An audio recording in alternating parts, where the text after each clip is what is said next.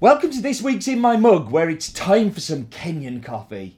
From El Salvador, though, it's Los Brumas SL28 from Ernesto Mendez. My name is Steve Layton, and I travel the world finding amazing and delicious coffee for you to drink at home.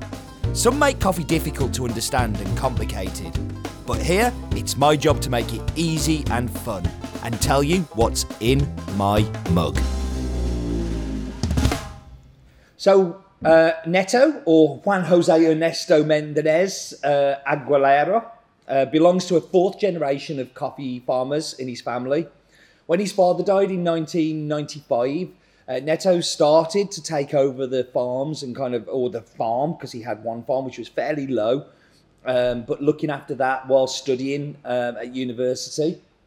And when he left university, he had an opportunity to start working at a mill, which is called James Hill, and he was there at 2000, and he was there for 5 years, and then got an opportunity to go and work for another mill called JSL, and JSL, where he was cupping and really in charge of the whole quality control.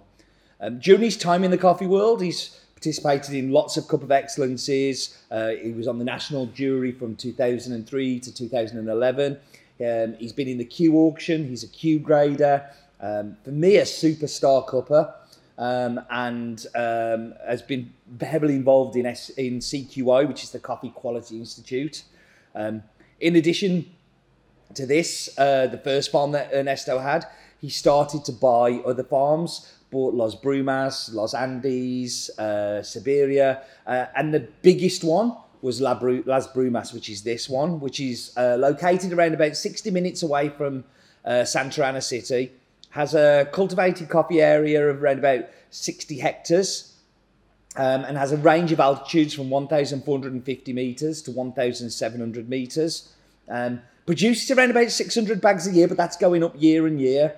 And has an area of 35 hectares of virgin forest land, very high up the mountain, which is like 1,700 to 2,000 metres above sea level.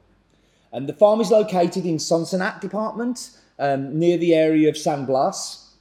And Los Brumas has incredibly rich volcanic soil, very deep, very fertile soil, which has been generated by the Lamatec mountain range, which has the Izalco farm on it, volcano, and Santa Ana.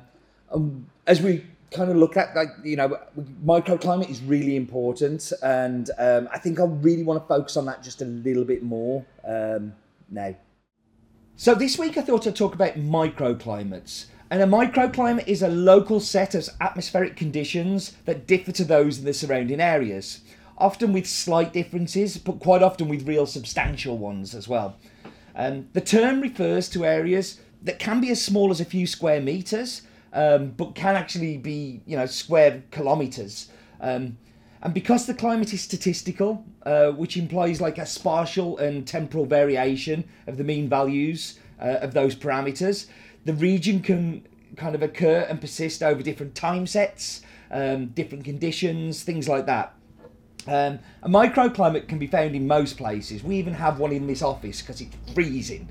But microclimates exist near bodies of water which may cool the atmosphere, or heavy urban areas where brick, concrete and asphalt absorb the sun's energy that heats it up and then re-radiates that heat into the ambient air, resulting in like an urban heat island. That's also a kind of microclimate. And another contributing factor to microclimates can be slopes or aspects of an area. So, for instance, a south-facing slope in the northern hemisphere and a north-facing slope in the southern hemisphere are exposed to more direct sunlight than opposite slopes. Therefore, you'll get warmer, longer periods. The soil will take in more of that heat, and it will give a warmer microclimate than the areas on the other side of the slope. For instance, you've also got altitude, so like the lowest area of a glen can be much cooler than the highest area up on a hill, because cool air sinks, and you end up with drying breezes at the bottom, so the humidity can linger and precipitate and freeze. How does this relate to Las Brumas? Well, Las Brumas is incredibly misty, and it's misty most of the time on the farm during the year. That's why Netto decided to name the farm Las Brumas. This amazing climate is generated from warm air from the Pacific Ocean that you can see from the very top of the farm, and is also within the peaks of a volcano park comprising of Santa Ana, Cerro Verde, and Izzacalo. And due to being in between those three volcanoes and the sea breeze coming in from the Pacific, you end up with this mist which reduces the amount of daylight that the coffee trees receive. And this helps the coffee trees to have a very slow photosynthesis, improving the maturation of the cherries, and in turn improve some of the attributes that are closely related to the maturity and the way that the coffee tastes, the aroma, the sweetness and the acidity of its flavour. And even within the farm you end up with little pockets of different microclimates. So for instance, on the forest section of the farm you end up with a lot more shade and even more slower maturation of the cherries. Super interesting farm and super interesting place. So this week I thought I'd focus on the tasty notes of this coffee. So really want to look down into the details of it. So first of all, it's going to have like a creamy sweetness. And that's going to be all up front. It's going to kind of be covering the tongue, like very thick kind of textured coffee, if you like. And then you're going to get some brown sugar. So brown sugar is something you find of a lot in coffee because you've got that Maillard reaction happening in the bean. You tend to get lots of those sugary notes.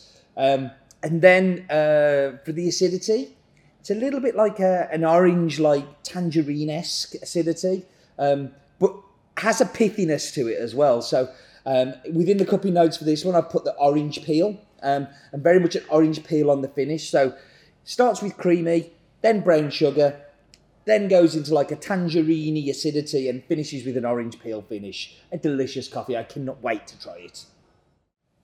Okay, so time to taste.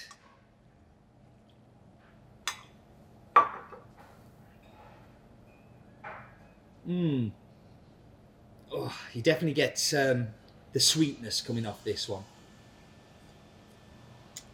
So texture-wise, very creamy.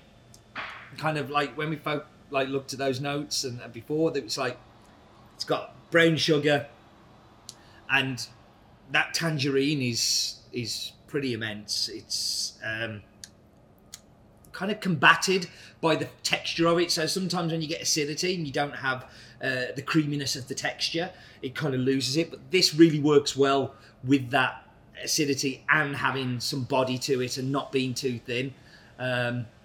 Very delicious coffee. Very, very easy to drink. Thank you for joining me, as always. And do remember, life is too short for bad coffee.